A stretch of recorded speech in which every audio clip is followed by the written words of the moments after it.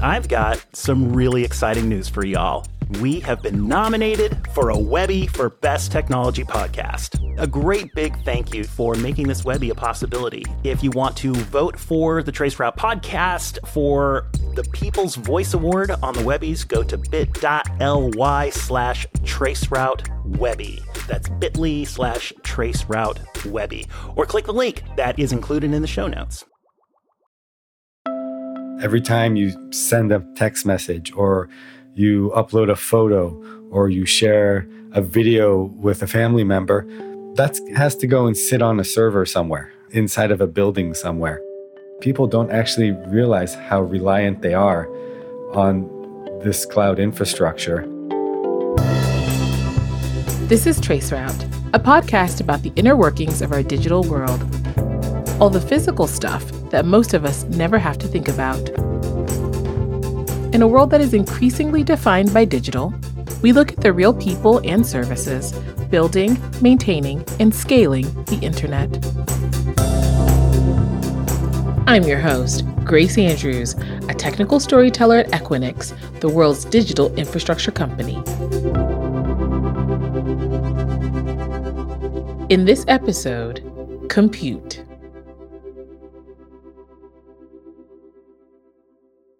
Amir Michael began working in hardware in the early 2000s. It was his first job out of college.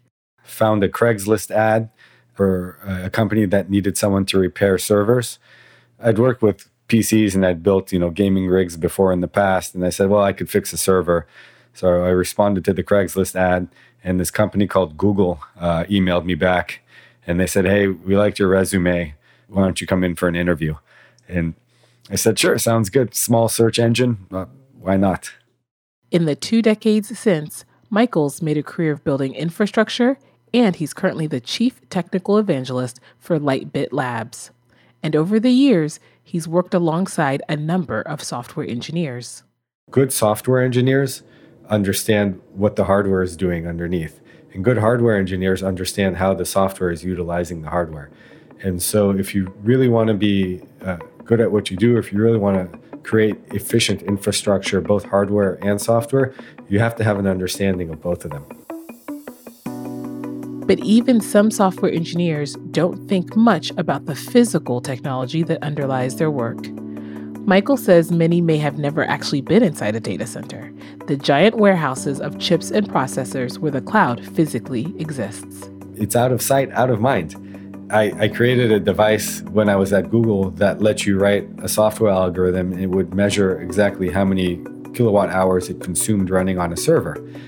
And I could then take that to a software engineer and say, run your algorithm and see how much energy you're using. And that was a concept that was completely new to them, right? And they said, what do you mean? I write software. What do you mean I consume energy? And so they're oftentimes surprised by that. In the world of the internet, we want things to be invisible. That's even true for a lot of people working in the tech industry. They focus on code and the things they can build online, but not the infrastructure. Michael says, these days, hardware is getting a bigger spotlight because the cloud doesn't run without data centers. And tech giants from Google to Facebook to Apple are investing more in the space. There's no doubt that the amount of resources they put into the hardware is growing. There are thousands of people at large companies that are driving not only the design of the hardware, but the supply chains behind them as well. And if you just look at the financial reporting from these companies, they spend billions and billions of dollars on infrastructure. And without that infrastructure, well, no internet. Hello, my name is Rose Schooler, and I am Corporate Vice President of Data Center Sales at Intel. She's been with Intel for over 30 years. We make semiconductors, all kinds of semiconductors. We make semiconductors that store data, and you'll hear products like persistent memory and storage under our Optane brand. We make products that drive connectivity, anything from silicon photonics to Ethernet controllers, a lot of different semiconductors. But we also have a pretty extensive software capability within the company. The company was founded in 1968, specializing in memory. They moved on to microprocessors, which are central processing areas of computers, often located on just one chip. She's seen hardware grow by leaps and bounds in her career. I started off as a fab process engineer. That time, our process densities, you think about an analogy, it was like you're laying transistors on the width of a hair. Now we're laying transistors on atoms. By the early 2000s, they started shifting into a different kind of processing, which led to the networking and storage business, otherwise known as today's internet backbone. So let's think about the internet. What do? I go back to you move and you process and you store data. And the internet is made up of a bunch of different devices. It could be servers, we're the compute and servers. It could be networking equipment like switches and routers and wireless access infrastructure. Our microprocessors are at the heart of all of those different devices. Let's slow down a bit here and break down all the building blocks of what we need to get online today.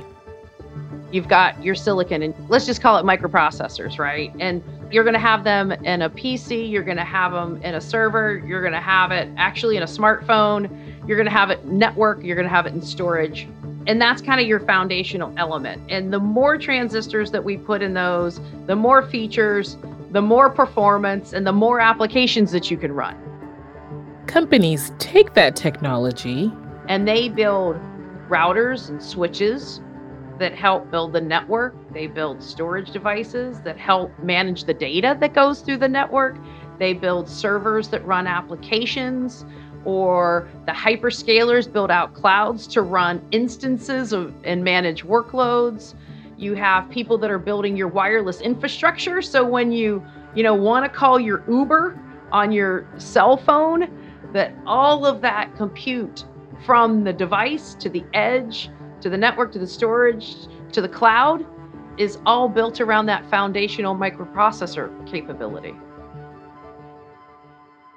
So this is the moment when a traditional microprocessor company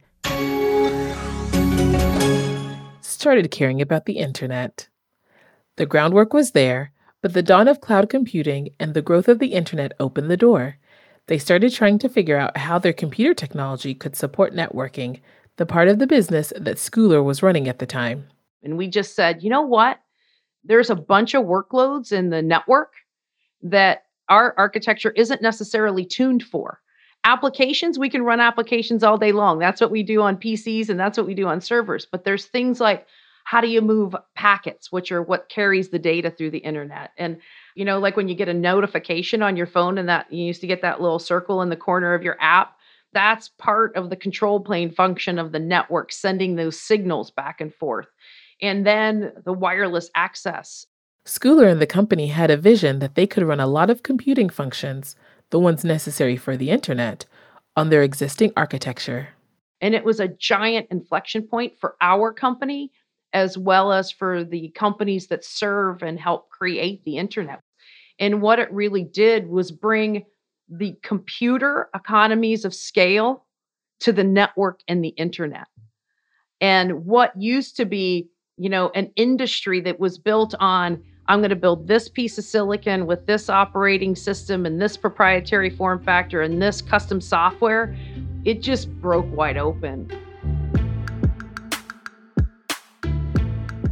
This means that Intel could start making computers not just for home use, but be integral in making the parts that make up data centers, used for networking, and eventually the cloud. There was so much cool stuff happening in terms of the next transformation of our industries related to the internet. You had the emergence of the hyperscalers. You had the transformation of networking, storage moving from big fixed function hardware over to software defined. And it's not just the cloud and networking that have grown. More growth in hardware is on the horizon as things like artificial intelligence, 5G, and edge computing gain traction, and are influencing silicon and chip makers to expand their horizons as well. But what we're seeing is a big transformation. It's creating new business models, new technology, new approaches to market, new ecosystems. You see the Equinixes of the world. You see managed service providers. You see cloud management platforms. It's like this whole new cool community and ecosystem that's being brought up from these trends that we're seeing in the market around cloudification. And what's driving that? Again, if we go outside in, it's quick access to technology. You can get on your laptop and provision assets real time. So, you don't have to go through the whole supply chain. I'm going to order this. They're going to ship it to me. I'm going to land a server in my garage. If I want to do a startup, you just go access technology real time. And I think it's driving new companies, new innovation, and new approaches to the market.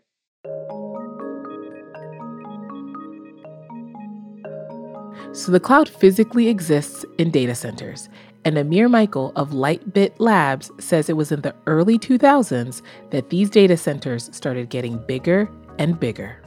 In the early 2000s is when the really large scale, we're talking tens, hundreds of megawatt data center sites really started being planned and started popping up at the time. Google started building their own data centers. Yahoo started building their own data centers. But for relatively smaller companies, it didn't make sense to build and maintain their own massive data centers. Running infrastructure can be fairly complex. And if you don't do it well, it's very expensive because you end up being inefficient in how you use your resources. And so that is somewhat disconnected from a product, right? If you're a consumer product, you're streaming videos, that's what you care about. You don't necessarily want to spend engineering resources on managing infrastructure. And so a company that does that well and does that very efficiently, like a cloud service provider, can have an advantage and sell that and make a profit from their efficient management of that infrastructure. And for a company that's trying to build a product, it's a great opportunity for them to be able to focus on their product and not on all the infrastructure that needs to happen on the back end. Not all that different from someone that might be selling a clothing line and they want to focus on the design, but not necessarily on the manufacturing. So instead of building their own data centers, smaller companies in the early 2000s increasingly turned to other businesses, like Amazon, to meet their cloud and infrastructure needs. So why did the cloud take off? Michael says a major reason was the rise of connectivity-based applications, more people doing things like editing documents on their browsers rather than local devices. Anything you do on your smartphone today likely goes through some sort of network connection, right? And that really is what spurred the demand for a lot of this data center and remote server infrastructure, really connecting all of these interconnected apps today. If it's from social networking to finance, no one really goes into a bank anymore. Everything's just done over the network, over these cloud resources today. It's how we've become accustomed to getting a lot of work done today. And so you need all that infrastructure to drive that. And I think it's just going to become more and more so in the future as well. All of this has meant a growing demand for space. The companies maintaining the data centers have had to build and expand. Data centers have been scaling up. And as the industry has matured, there's also been a need to optimize.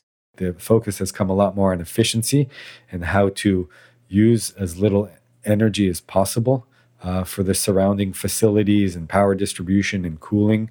That's very important.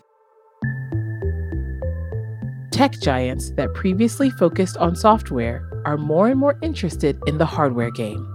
Michael says one reason for that is the chance to build hardware tailored to specific applications. If you have a unique application, if it's, for example, a search application or whatever that is, if you run that on custom hardware, you're going to do that very, very well, very, very quickly, right? If you used a generic server to do that, that server is designed to do many things well, but not necessarily optimized for any one thing. And so that custom architecture gives you the best performance. Another reason is the scale itself, how much these tech giants are now relying on hardware. They build so many servers, in some cases millions of new servers a year are deployed into some of these large companies. you need to have a custom supply chain for that, right? You know what your demand looks like. You can't really rely on a third party for something that is that critical to your business, right? So it's worth it for you to pay for the extra overhead to have that supply chain in place in order to support the scale at which you operate at.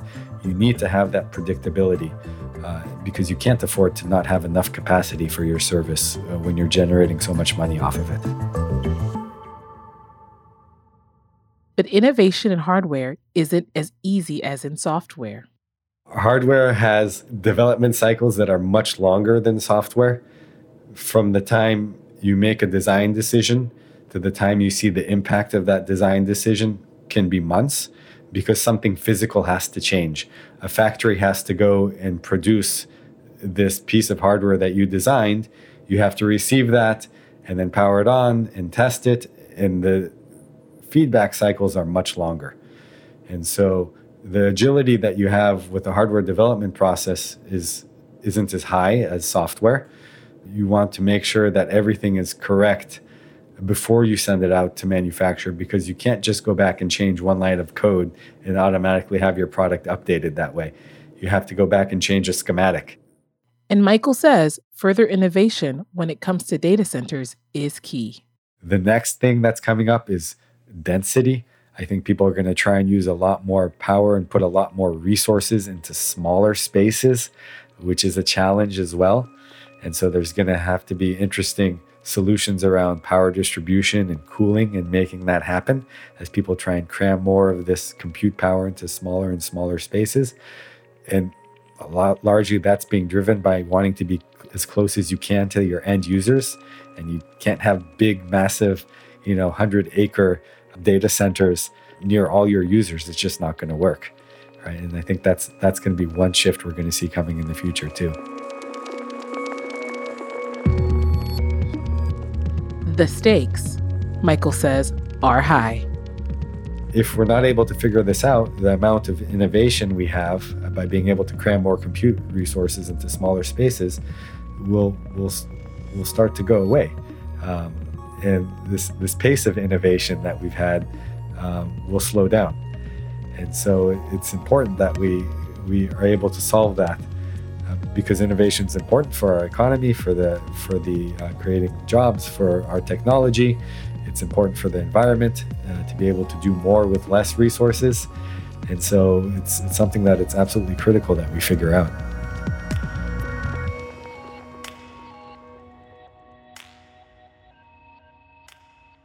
Ken Patchett has worked on data centers for over 25 years, including stints at Microsoft, Facebook, Google, and Oracle. But he started out as an iron worker. In fact, I helped build the Canyon Park Data Center in Bothell, Washington when I was 18 years old. I had no idea what it was. That early experience took him places he'd never imagined, like the Olympics. I think it was the 2004 Olympics. I was sitting in front of a SQL server that was hosting the Olympics with an Iridium phone and a radio just in case something happened to that single server. And if I recall, it was a Compaq ProLiant 5000 series. So one Compaq ProLiant in the box and 4 or 5 SCSI attached drive arrays. At the end of the day, that technology was all-encompassing, it was huge, and it had a huge blast radius. If that server went down, a lot of things would break. In his years building data centers, he's seen the internet and customer expectations change quickly. Data and the usage of data has become much like a microwave in a home. It is simply required, it is expected. Most people don't look for it, they don't need it, they don't really think about it that much until it doesn't work. Patchett knows just how much it takes to make a data center run well. The cloud is a combination of data centers of various sizes across the globe that are all connected through network, which is fiber in the ground or satellite systems or some kind of connectivity. And all of that costs a lot of money. to do. When we build data centers, a rule of thumb is 4-to-1. So where it costs me $100 to build a data center, it costs me $400 to fill that data center up with servers and computers and the network gear that's necessary to provide this data or this information to an end user. So a lot of people, they just think, if I had a cell phone or if I had a desktop, I would be online. Well, that's not actually true. What's true is you have to have interconnectivity all the way back to where these servers are in these data centers. When Patchett first started building data centers, redundancy was the goal. So if something broke, there were backups. And companies built data centers that were like bomb-proof bunkers. I should say, nobody ever got fired for being too safe or for thinking of any crazy corner case that might happen. They used to say, and they still do in large part, don't build a data center near an airport. Don't build it on the curve of a road where a car could come through the window. Don't do this, don't do that. At the end of the day, they were building those rule sets in order to stay up. Uptime was the most important thing, simply because we couldn't handle failure. Software wasn't predictive. Software couldn't readjust. So anything that shook the bones of the internet would cause outages for people around the world. As they built more data centers and the cloud grew, it made more sense to frame building around resiliency.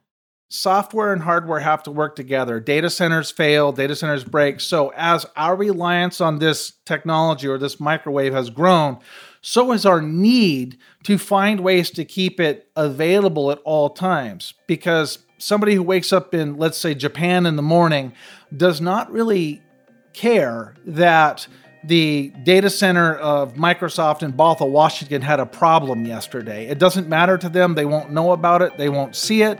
And they shouldn't have any effect.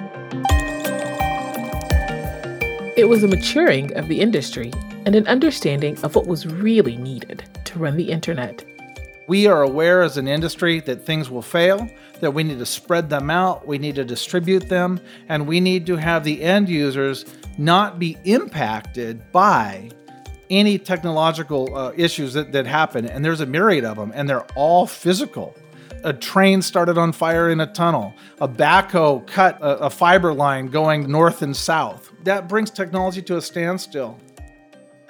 So building a data center, when we realized that there's a better way to build a data center and it doesn't have to be bomb-proof, would save in some materials cost. Data centers started redesigning hardware to optimize it for different uses, depending on who's renting the server space.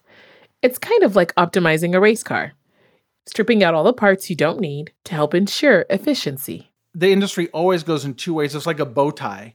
The race car is stripping all the weight out, getting it lightweight, making it go faster and faster and faster. And you want to do that, and you got to do that. At the same time, there's somebody that's going to be working on a motor. And that motor is going to be bigger, better, faster. And maybe we have to enhance the frame. Maybe we've got to add a new set of tires. You know, when you think about this, it's kind of like those cool race car guys back in the day on the strip, in Southern California. They're working on a motor. Somebody else is working on a new type of rubber, to stick to the road a little bit better. Again, these companies are all working together and talking together now in such a way as to create infrastructure that is simply better than it has been. I can do more with less. I can focus on my company's workload and type of work because the product set exists out there now that I can buy or build or engineer the thing that is most appropriate for my company's type of workload versus, let's say, company XYZ. And what that process meant for the data center layouts was... Now we put all compute in one rack, we put all storage in another rack, we have them interconnected through top of network gear, and we're able to leverage resiliency more than redundancy by having all of these things integrated with one another.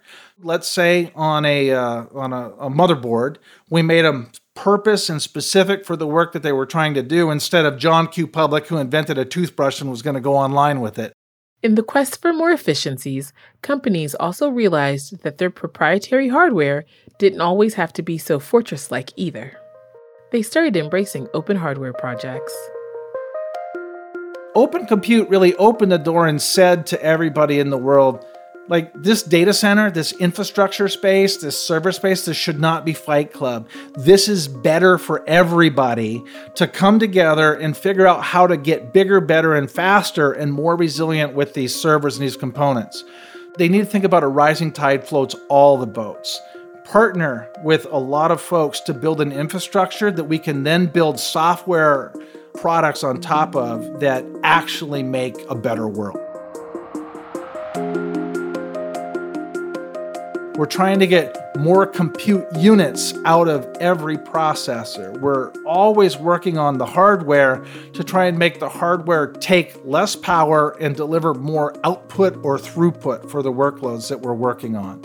These companies sharing their knowledge and their information across the world is allowing us to build bigger, better, faster, cheaper. Amir Michael says the hardware space has come a long way since the early days of manufacturing transistors and chips. It started off where you could almost take a warehouse and perhaps seal it off to prevent the amount of dust out there.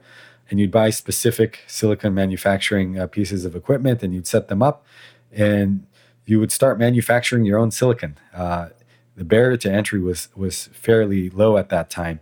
Fast forward a couple decades to today, when materials are smaller and more sensitive to impurities and to dust. The requirements for building anything become much more stringent. And today, as you hear about in the news all the time, we're talking about billions of dollars to set up a manufacturing site today of highly specialized equipment, highly specialized facilities. And the barrier to entry is much larger now. Advances in chip production go hand in hand with advances all the way up the stack. And some of the most exciting internet trends on the horizon have hardware to thank. From developments in satellites to artificial intelligence to edge computing and 5G. You know, things like 5G, self-driving cars, all of those things that are going to be, game-changing for us. You need to be able to have hardware that can meet the demands of those applications, right? We're asking hardware to do more and more things for us today. We want our cars now to be able to drive around and recognize pedestrians and cyclists and other traffic and stop at red lights and do that all safely.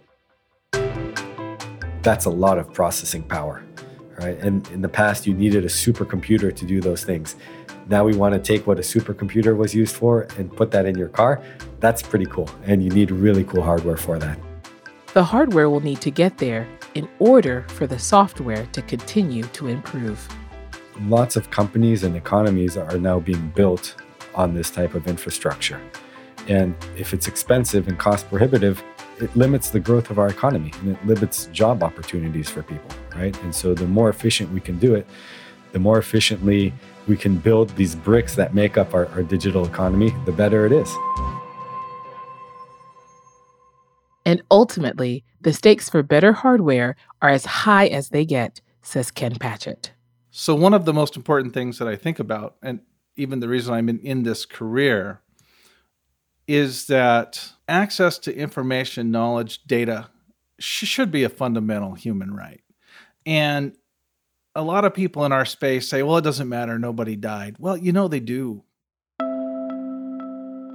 There's somebody right now in an underserved market in some part of the world who's trying to figure out if their child has dysentery or not. And access to that information and that knowledge is the reason that I got into this space, so that we could build infrastructure such that other people around the world would have access to this and they could have a better life. So we need to keep that in mind. This is real stuff, folks. This has been Traceroute, a 7-part series about the inner workings of our digital world. From Equinix, the world's digital infrastructure company. To find more from the people behind the internet, check out origins.dev for an up-close and personal look at our digital world through a creative lens. And if you're ready to dive in deeper, visit youtube.com/Equinix developers for developer-led, live-streamed technical content. Thanks for listening to Traceroute, an Equinix production. Our theme music is by Ty Gibbons. This series was produced by Rococo Punch. Be sure to subscribe on Apple Podcasts, Spotify, or wherever you get your podcasts. You can learn more by heading to metal.equinix.com/traceroute. Want to get in touch? Reach out to us at metal.equinix.com and make sure to leave us a review and tell us what you think. I'm your host, Grace Andrews. Thanks for listening.